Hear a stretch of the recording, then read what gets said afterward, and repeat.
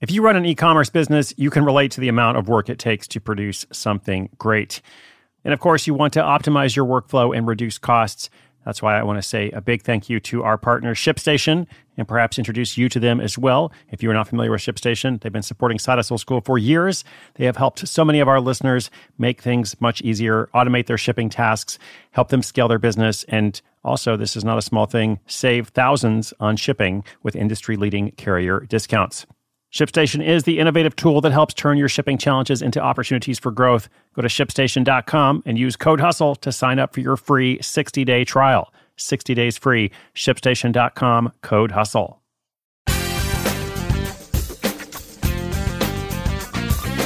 When I use the phrase knowledge economy, or when anybody uses that phrase, what does it mean? What does the knowledge economy refer to? Well, in short, it refers to a system or society in which the production of goods and services is based primarily upon knowledge-intensive activities. Okay, and you can think of it as opposed to a manufacturing economy or an agrarian society, maybe a hunter and gathering society, although we don't have a ton of those left anymore. So the knowledge economy is all about, whether people are working in careers or vocations, for companies, or striking out on their own. Either way, based on some specialized knowledge that they have acquired through education, training, or experience.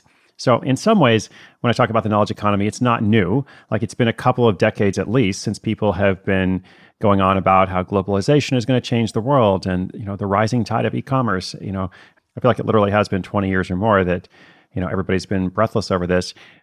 But at the same time, it has actually changed the world. I mean, that's what allows so many of these stories and examples that I tell you every day to happen or to take place. And these days, there are countless mediums, platforms, networks, the social web, the ability to connect with people who have shared interests, like all over the world. No matter how esoteric or specialized your interest is, you can find somebody else, out there who has the same thing. And that used to be very limited. It used to be limited by geography. So all good things there, but it can also feel a little overwhelming. And today's caller is looking for a clear path forward. And the reality is that there isn't a single path. There are many, but I'm hopeful that we can help her narrow down her options, perhaps send her in the right direction, and maybe help other listeners wondering the same thing. So welcome to Side Hustle School. My name is Chris Guillebeau. What's the best way forward in the knowledge economy? That's what we're going to talk about after this message from our knowledge economy sponsor.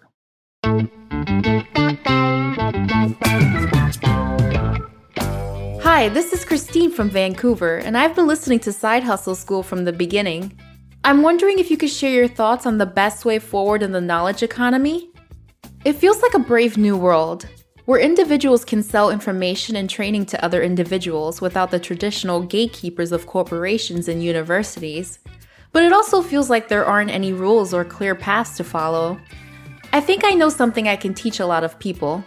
How do I decide the best platform to do that? And do I just start making an outline? Or is there more to it?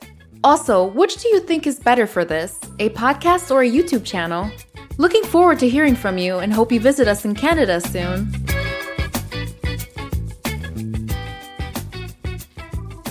Thank you so much, Christine. What's up, Vancouver, British Columbia? I definitely hope to get back there at some point soon. All of Canada and all of elsewhere, the whole world. But hold that thought for the moment. It is a brave new world filled with many options. The knowledge economy has transformed, so much of society. It's certainly changed my life. I'm pretty sure it's changed yours too. Even if you're completely new to all of this and, you've always been an employee, you're listening to this conversation in a relatively new medium. And of course, I could go on and on about, all the changes that globalization, e-commerce, et cetera, have brought. But the thing is, I understand it's overwhelming. So broadly speaking, the answer to Christine's question is kind of what I try to do every week here on the show, every week, if not every day. So if something feels overwhelming, you're like, man, there's so much I could do. I don't know where to begin. My suggestion is just focus on the specific examples. Just focus on one story you hear, focus on one tip or one idea, and don't worry about everything else because you're not going to be able to keep up with everything. Like when people say, how do you keep up with everything? I'm like, you don't. Basically, trying to keep up is a losing battle. So for example, the caller last week was wondering about teaching aerial yoga online. Is there something that you can teach online? We recently had an update from a woman who created a course to help new parents return to the workforce. So pretty clear market there, market that definitely had a need. She was an authority in that space, having been an attorney who went on maternity leave. and then found herself struggling a bit to get back to the work world. So, a need, authority, etc., turns into a course. There are people who offer coaching sessions for online dating profiles. We've had so many examples. I could just, list hundreds of them. So my suggestion is, as you listen to the stories and develop your power of observation, another thing I try to talk about and teach, first decide on your topic, like what is your thing, what's your area of knowledge, and then consider the best outlet for it, as opposed to thinking the other way around. Now, it is possible in some cases to do it the other way, to say, I am really into YouTube, or I'm really into Pinterest or Twitch or some network or something. What is the best thing I can do there? The challenge there is that you're kind of dependent on that platform then, as opposed to saying like, I am the expert in helping people return from maternity or paternity leave. I am the expert in aerial yoga. Because then the platforms, the networks, the mediums even can change, but you're still that expert. You still have something to teach and to communicate. So that's just my suggestion. Don't be overwhelmed. If something feels overwhelmed, focus on a specific example, one idea. What's the one thing you can do? And what is the one next step to get you closer to that one thing? All right. Thanks again, Christine. And listeners, thank you too. You're awesome.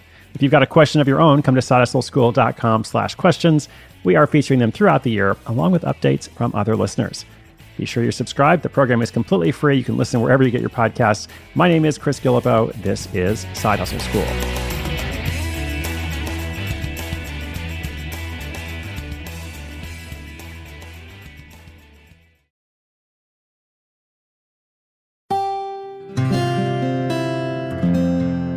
From the Onward Project.